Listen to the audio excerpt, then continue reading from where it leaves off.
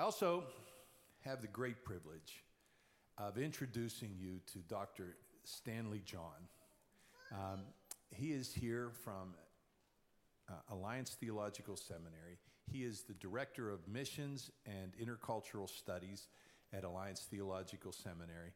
He's also an assistant professor, and he is a passionate missions mobilizer. His heart is all about missions, and I would like to ask you if you would give him just a very, very warm welcome. Thank you.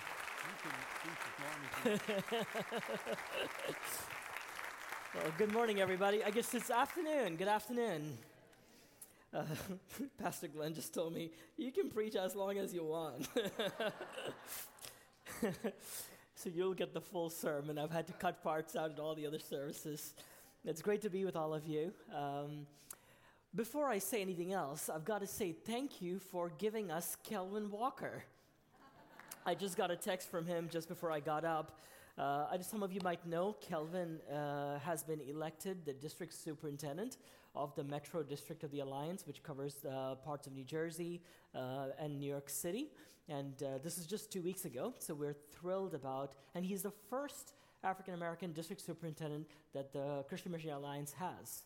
So this is a major, major, major celebration for how God is using Kelvin. He's a wonderful brother to many of you, and he's a gift to us.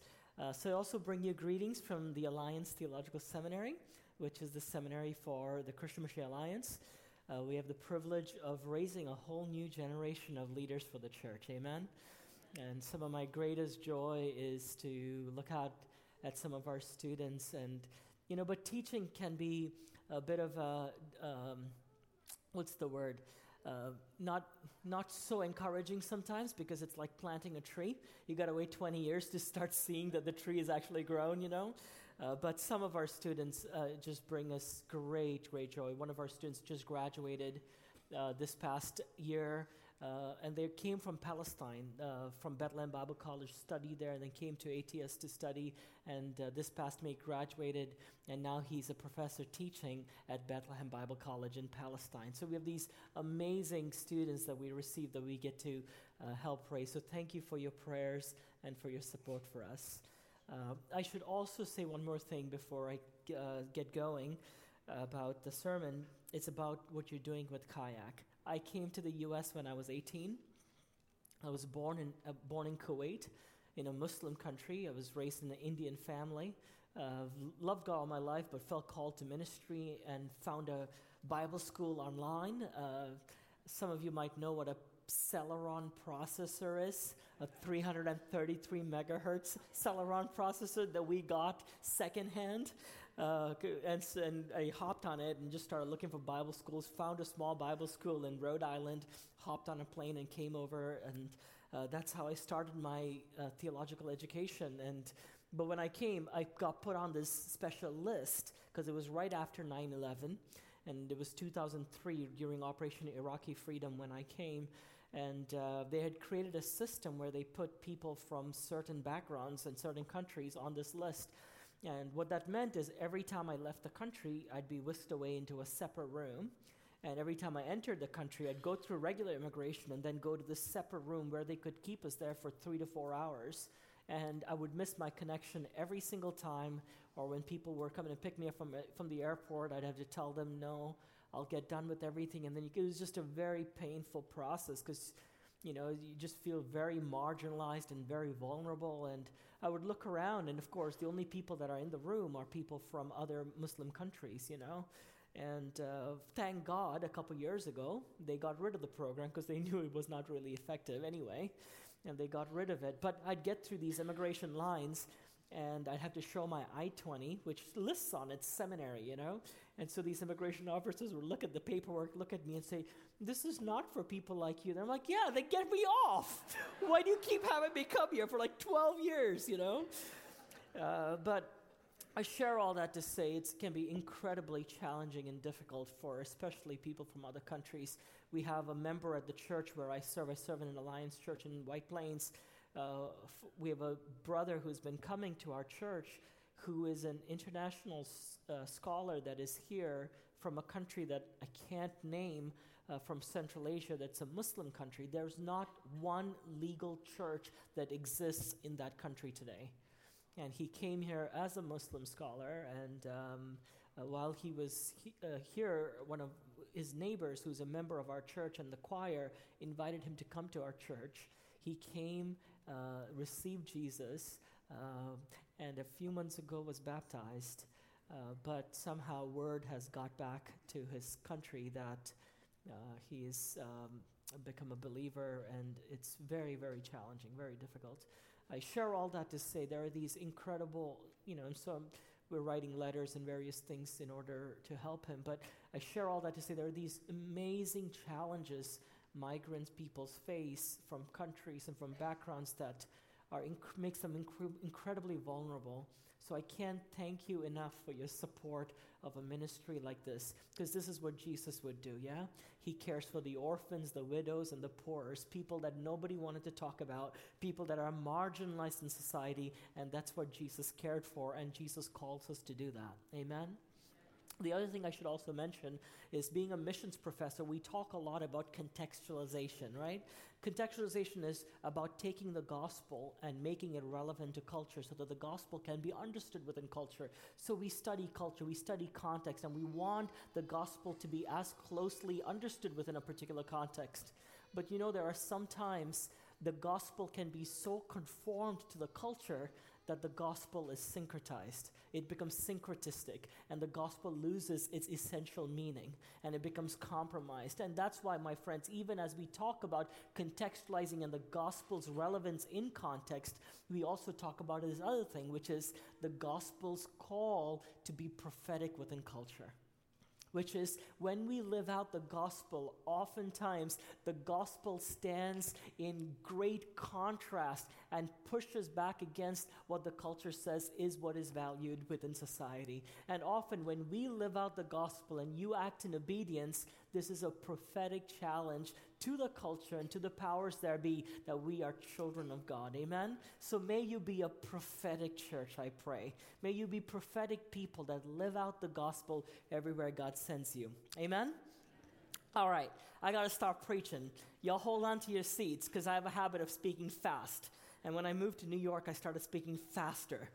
All right, so I'm told that you're in your missions month, and this is closing out your missions month, and that your theme for this year, for this month, is about contested kingdoms, as of course these chess pieces show, about this fight. There's this kingdom at war, so to speak, and there's this kingdom of God that is fighting for your redemption, right? God wants all of our hearts to be redeemed, on fire for him. And then there's this kingdom of the devil that wants to dissuade you and keep you from following Jesus. So this notion of the kingdom is something that Jesus was very familiar with, right? He approached his first inaugural sermon is, the Spirit of God is on me because he has anointed me to proclaim good news to the poor. And then he said, the kingdom of God is at hand. Repent and be baptized, John the Baptist said. And the kingdom of God, he kept talking about the kingdom of God. And yet, at his crucifixion and at his trial, here's Pilate. He says, so you're a king. And Jesus says, no, my kingdom is not of this world. If it was of this world, then my servants would fight for me. Remember that? It's the picture. What Jesus is saying is this: the entire world is set up to defend the king, isn't it? All the pawns and all the castles and the bishops and the knights, all of these people are dispensable so that the king can be defended, right? And this is how the entire world is set up. And Jesus takes that and flips it on its head and says, if my kingdom was of this world, that's what I would do. I'd make all these people die for me. My servants would fight for me. But my kingdom is not of this world. Therefore, I have come to lay my life down for my people. That's the kingdom that we have. That's the picture that we have of the cross. It is a kingdom, yes, but it's not a kingdom of this world. And that is why this picture of the pervasive spread of the gospel and how God's kingdom moves in this earth is really a very eschatological picture that we see in the book of Revelation, right? When John the apostle is on Patmos Island, he sees the vision, which of course handles Messiah capture so beautifully in tune, which is the kingdom of the world has become the kingdom of our Lord and of his Messiah. And and he shall reign forever and ever. Okay, aren't you glad I'm not singing today? But then it goes on, right? So there's this picture that the kingdom of the world will become the kingdom of our God, and that God's reign and rule will expand and cover the whole earth. And that's why in Romans it says, one day every knee shall bow and every tongue shall confess that Jesus Christ is Lord, to the glory of God the Father. And of course, again, you see in Revelation where before the throne room of God, every tongue, every tribe, every nation is represented singing the praises of God. And then you have in Habakkuk, and I love how Habakkuk talks about this, which is in that last day, Habakkuk says, the earth shall be filled with the knowledge of the glory of God as the waters cover the seas. It's this pervasive movement of the Holy Spirit. So there is this beautiful vision of where the world is going, this fullness of the spread of the gospel that beckons us forward, and it's led by the one who laid down his life on the cross, isn't it? So the cross teaches us, Dr. Timothy Tennant from Asbury Seminary would say, the cross teaches us that God accomplishes some of his greatest victories under a cloak of failure. The cross teaches us that God accomplishes some of his greatest victories under a cloak of failure. What this means is the way that Christ's victories are won, my friends, is not in triumphalism. It's not in beating somebody over the head with a Jesus cross, right? It's not in triumphalism, but it's in meekness. It is not in conquest like people used to do a few years ago, right? But it is through the cross, and it's not in strength and machismo and whatnot, but it's through weakness. If this is the path that Jesus took to conquer the world and to redeem the whole world, then why do we have a love affair with power and prestige and pride? Amen? The path that Jesus has shown us is of meekness, is of weakness, because when I am weak, then I am strong, Paul says, right? I will boast even more in my weakness. Then why do we stand up and we want to be so closely associated with the center of culture and with power? We embrace the margins, we embrace the vulnerable, we embrace those who have been cast away, because that is what the cross does. Amen? So the question I want to reflect on for the next few moments is very simple. How did this movement of Jesus followers from the early church, this ragtag group of foot and mouth disease kind of people who kept putting, and then this Holy Ghost comes and the fire breaks out and the mega church is planted on the first day, 3,000 people. How did this movement go on to fill the whole earth?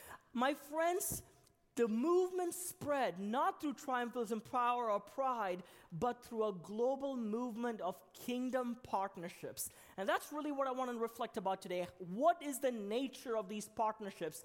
Paul talks about this in 2 Corinthians chapter 8, and I'm going to read from verse 1 through 5, although I'm going to preach from chapter 8 and chapter 9, but I'll read only 5, all right? 2 Corinthians chapter 8. Here's what Paul says. And now, brothers and sisters, we want you to know about the grace that God has given the Macedonian churches. In the midst of a very severe trial, their overflowing joy and their extreme poverty welled up in rich generosity. For I testify that they gave as much as they were able, and even beyond their ability, entirely on their own. They urgently pleaded with us for the privilege of sharing in this service to the Lord's people. And they exceeded our expectations. They gave themselves first of all to the Lord, and then by the will of God also to us. Will you pray with me? Father, we thank you for your word. We pray that with the same spirit with which you inspired these scriptures, Lord, would you inspire our hearts today? Our hearts are open to you. Lord, we need a word from you. Will you make these scriptures come alive in our hearts that we might be fruitful in your kingdom? We pray in Jesus' name. Amen. God, my friends, has called us to this picture of kingdom partnerships for the sake of gospel advance. And the picture that we have here that Paul is painting is of the Macedonian church. And he's reminding the Corinthian church saying, guys, you need to take a look at the Macedonian church, because the local church is this picture we have of a vibrant transforming, light-shining, gospel-bearing, Christ-witnessing communities of faith. And so here it begins in chapter 8 about how this church, this Macedonian church, has been a witness. Paul says, in the midst of a very severe trial, their overflowing joy and their extreme poverty resulted or welled up in rich generosity. It's this building up of this perfect ingredients to be a generous person, right? What would you, if I was Paul, I'd say, well, in order for you to be raising money, here's what you need. You need somebody with a lot of Benjamins, right? You got to have some money. And secondly, this person's got to have the willingness to give and some level of empathy, moved by the needs of people. So you've got to have resources, right? And you've got to have the desire to want to give and be moved by various needs. And that will result in a wonderful faith commitment or offering, right? That's what I would say. But Paul takes this and flips it on its head.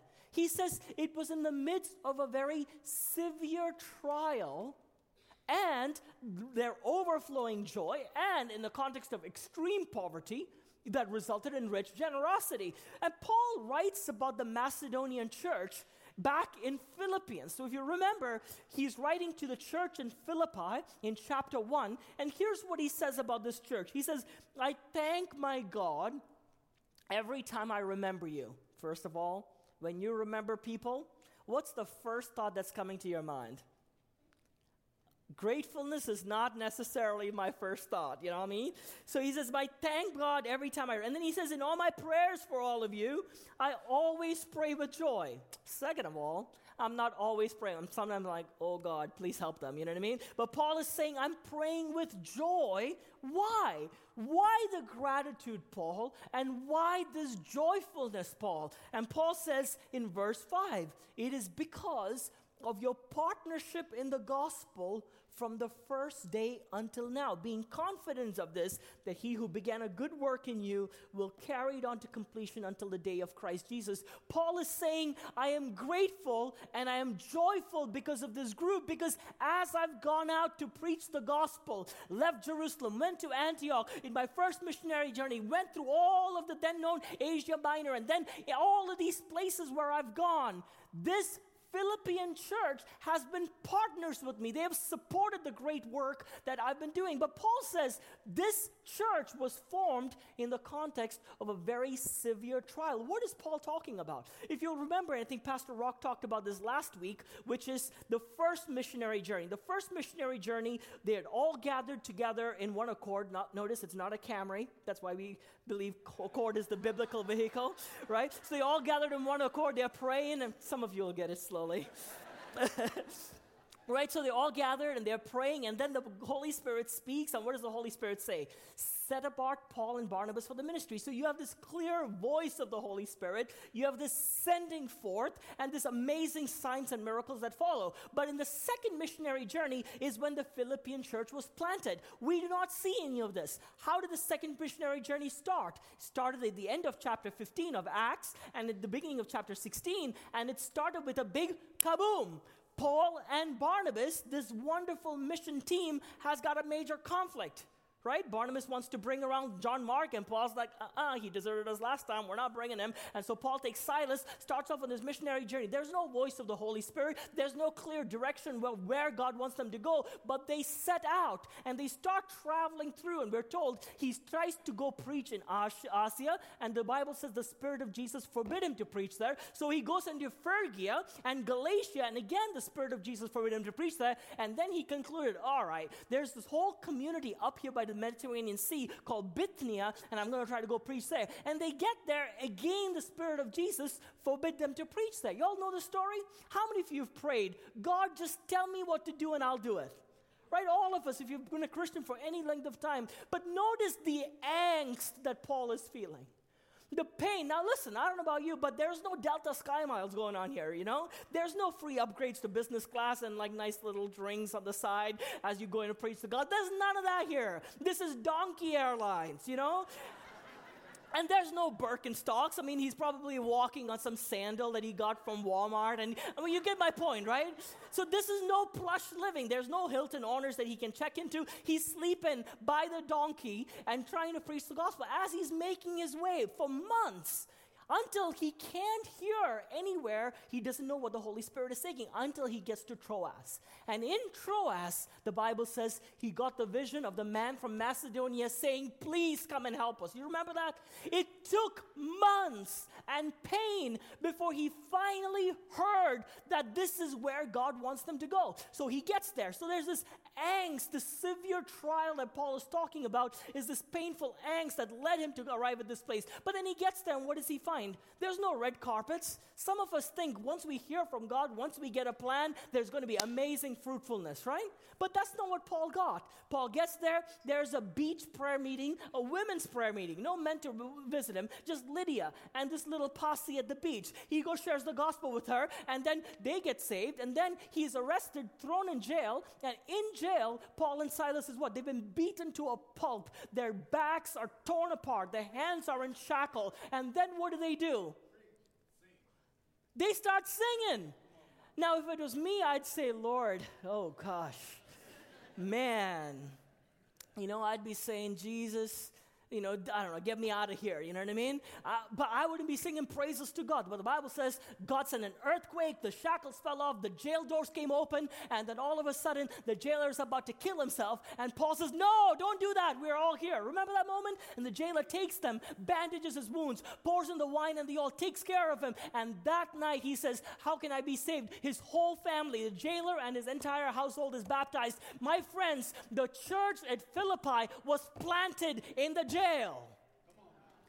The church at Philippi was not planted in a nice little theater in a hotel room or whatever with some nice little drinks on the side, right? The church was planted in the prison. So when Paul says in the midst of a very severe trial, he's talking about deep angst that he's been through, deep pains that he has borne so that the gospel could take root in this community. Here's my point, my friends. It is the gospel advances in the midst of suffering and weakness. We think the gospel advances when we've got some nice suits on and we've got some nice mics on and we've got preached the gospel. The gospel advances in the midst of trial and tribulation and in weakness, because that is when the gospel shines forth best. Some of you might have heard the story of Wang Mingdao. Wang Mingdao was a Chinese house church leader, house church pastor. He was born in the early 1900s. And at the Boxer Rebellion. The Boxer Rebellion was a time when the government of China, the communist government, they were so antagonistic against Christians, they killed over 10,000 Christians in the early 1900s in the Boxer Rebellion. It was that time when he was born. And when the year before he was born, his father took his own life. And so he is born into a home of a single mom, and his mom names him the equivalent to the son of an iron heart or iron son, hoping that he would not be ever deterred by these vulnerabilities and not having a father, and he'd be this iron. So in many, many ways, he became a very tough personality, kind of like Iron Man, but without the suit, And so he goes off, and then he meets the Lord much later, and when he accepted Jesus into his life, he decided to change his name from this iron son to Wang Mingdao, which means one who understands the word of God. And so then he became a pastor, and he began traveling through all the villages and towns and started preaching the gospel and planting churches. Later, when the communist government took over and became in power, especially in the early 50s, they required all churches to be registered with the Chinese government. And Wang Mingdao refused. He said, I will not register these churches with the government, because he said only Jesus is the Lord of the church. And he was charged with anti-government sentiments, and he was arrested, and he was thrown in jail. While he was in jail, he was severely tortured and persecuted. And he was put in solitary confinement, and under significant duress, they forced him to sign a confession and recant his faith. And so after his recantation, they released him from prison, and he came back out. And then he says, when he came out, he said his mind returned to him.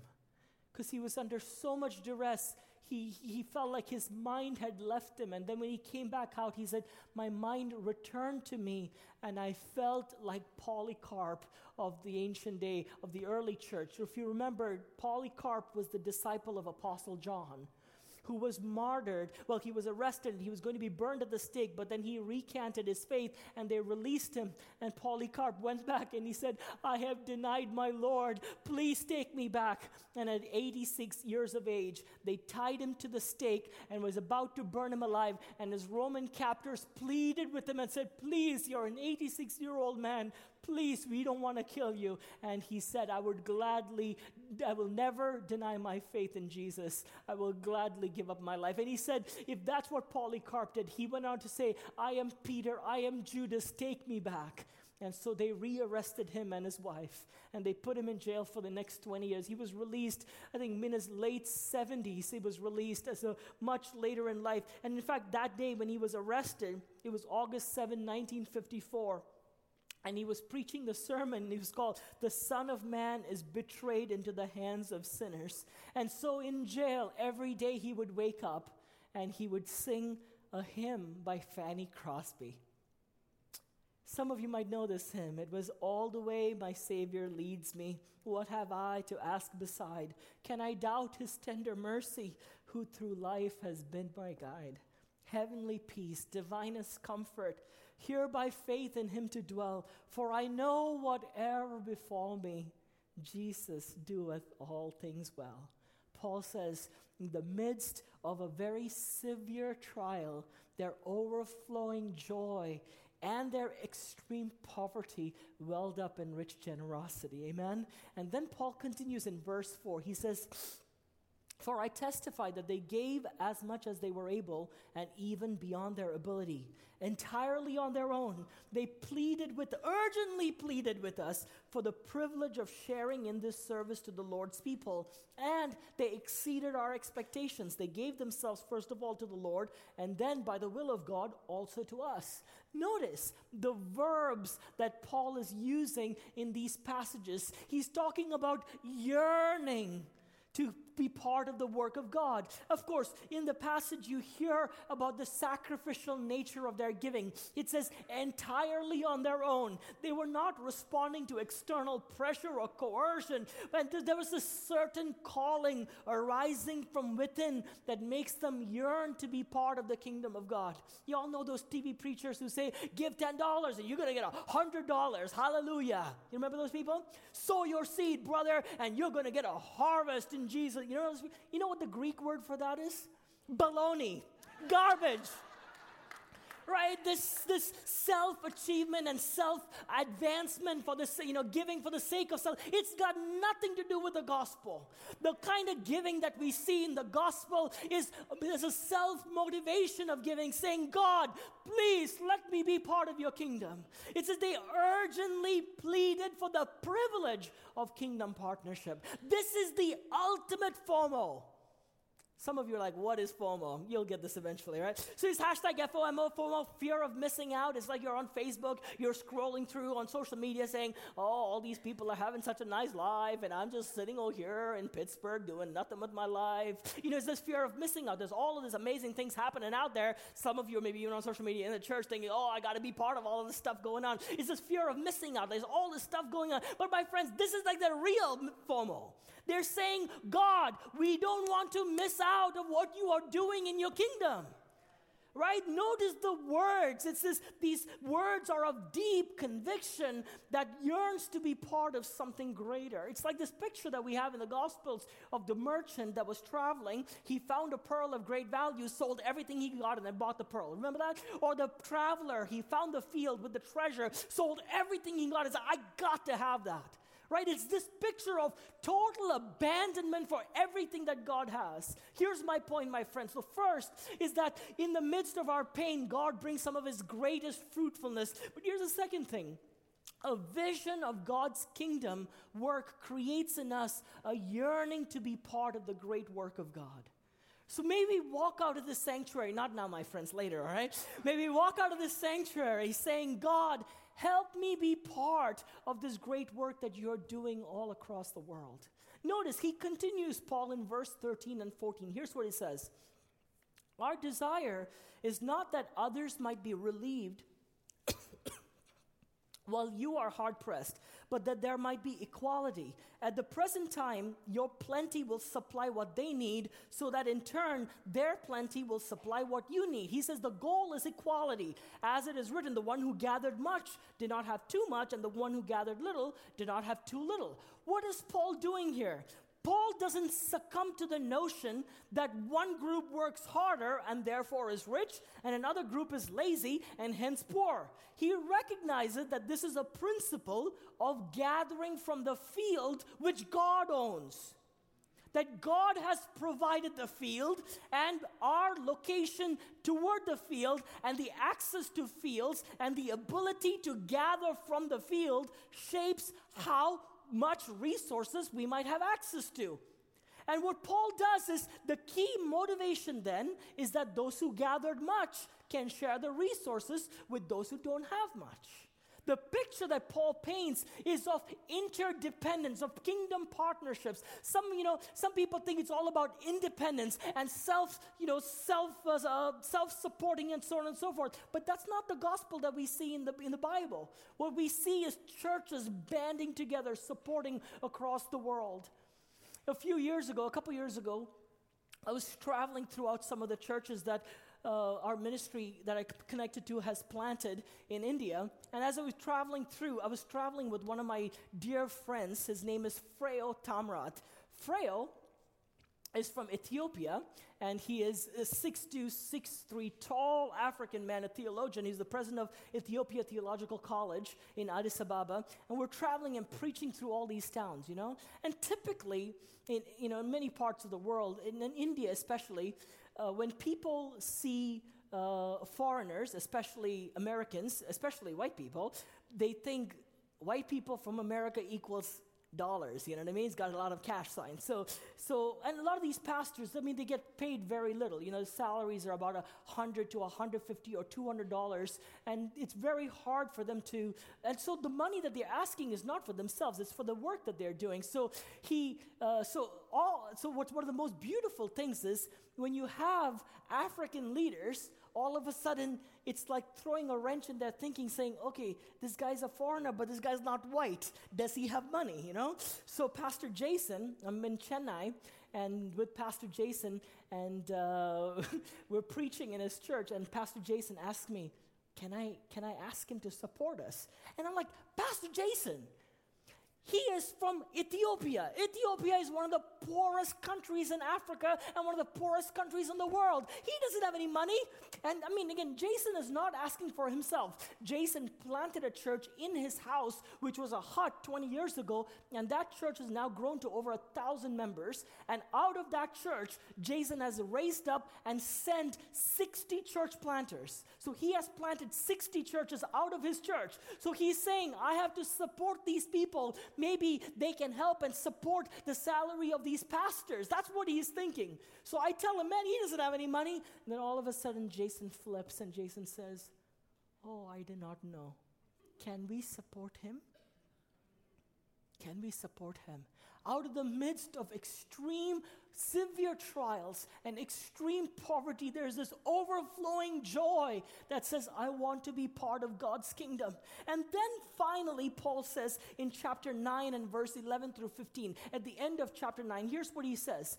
You will be enriched in every way so that you can be generous on every occasion. And through us, your generosity will result in thanksgiving to God. Notice what Paul is saying is there is the giver, and then there is the agency through which they are giving, the stewardship piece, and then that work, that the gifts that have been used for the ministry. And he says, through us, your generosity will result in thanksgiving to God. This service that you perform is not only supplying the needs of the Lord's people, but is also overflowing in many expressions of thanks to God.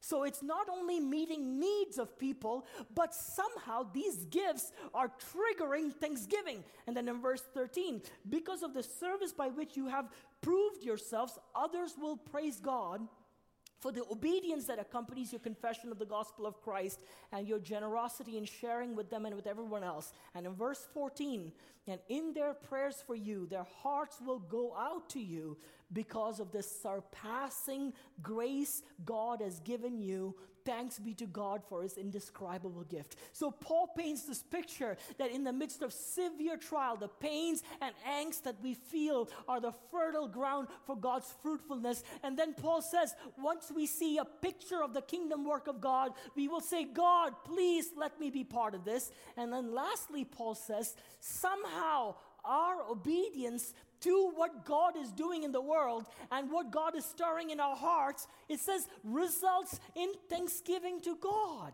He says, in other words, our response to kingdom partnerships becomes the catalyst for global praise to God. Can you imagine the type of obedience that becomes a catalyst for people all over the world praising God for you?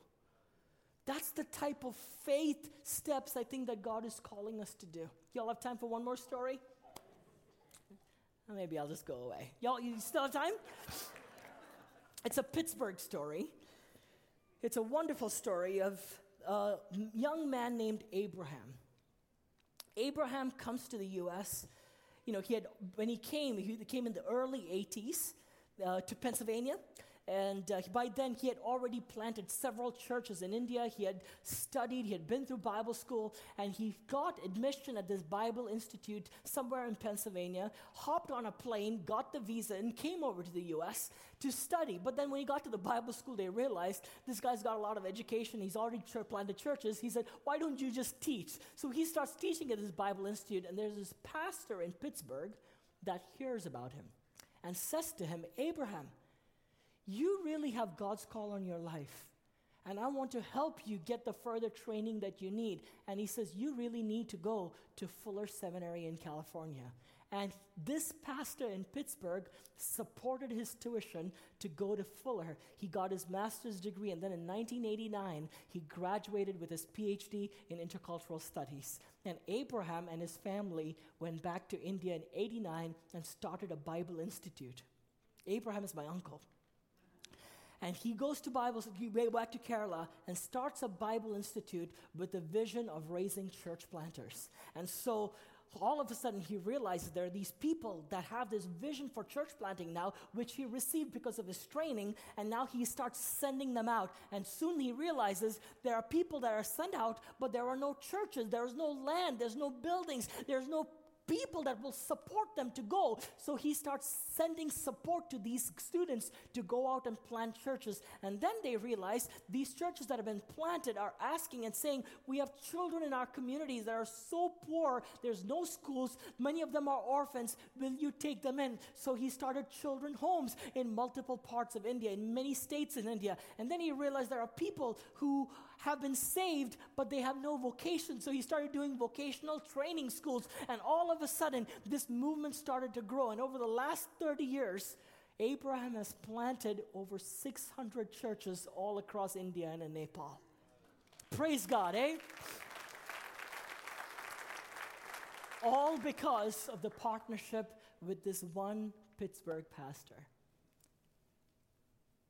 And many years later, he hadn't been to India, so 15 years later, he had been supporting them and all the work that they were doing. He got to India and he saw the work and he said, Abraham, I had no idea that this is the amazing work that God is doing through you. One man's little obedience can be traced in the fingerprints of all of these great works that God is doing in various parts of the world. So think about what Paul is saying. He's saying your obedience to kingdom partnerships results in as a catalyst to go global praise to God. My friends, once we get a picture of what God is doing, we will say, God, please take everything I have. Take my family, take my children, take my career, take the gifts you've given me. I just want to be part of your great work that you are doing in the world. Will you pray with me? Will you bow your hearts? And if that's your prayer, would you just open up your palms before God and say, God, here's my life, here's my gifts, here's my family, I just want to be part of your great kingdom work. Use me, Lord. May my life be spent about your kingdom work.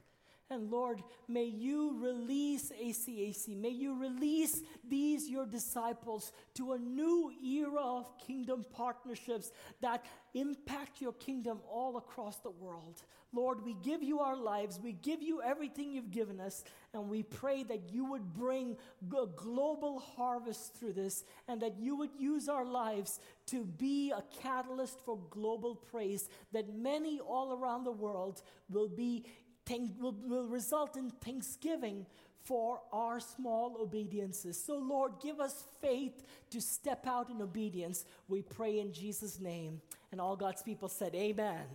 Amen. God bless you.